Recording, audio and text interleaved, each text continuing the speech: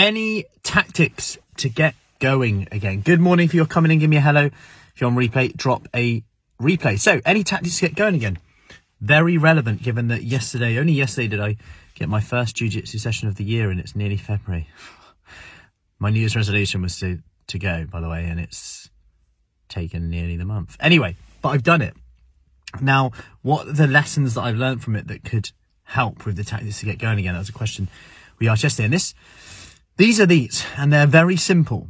And they're all about, one, helping you think less, use less willpower, and two, helping improve your mood, because how you feel will affect what you do, and how you feel will also impact your mood, and how your mood will impact what you eat, and what you eat also impacts how you feel in your mood, which also then impacts what you do, your results, and what you eat, etc. We go round and round here, can't we? It's a nice vicious cycle. So a few things, lessons, so last week I didn't get the gi out, get the clothes out prior. I didn't allow for half an hour. I didn't have any accountability to get there. This week I did. I had accountability. I got my clothes out the night before.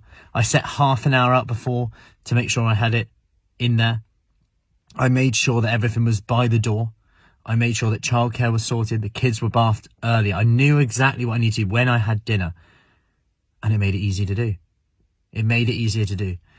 And this sounds really simple, but it's like, I was speaking to someone yesterday about getting back into the morning sessions. What have I got to do?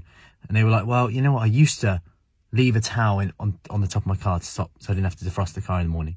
I used to get up 10 minutes early to defrost the car. I used to put my gym clothes by the door so that when I got up, I got straight into them. Little things like that make it easy. And we take these for granted, like getting to the place that you need to go. Like, do we know how far it is? Do we know where we need to go? All of these things that come into it. And we often want it to be perfect, but actually it's these small things that are good tactics to get back going again. And we can relate this to food as well. Is it that we need to plan our lunch in because lunch is where it goes a bit wrong? Like, lunch is where, if we don't have that properly, then we're a little bit hungry in the afternoon, or if we pick a bit, we just don't stop picking and we're really hungry.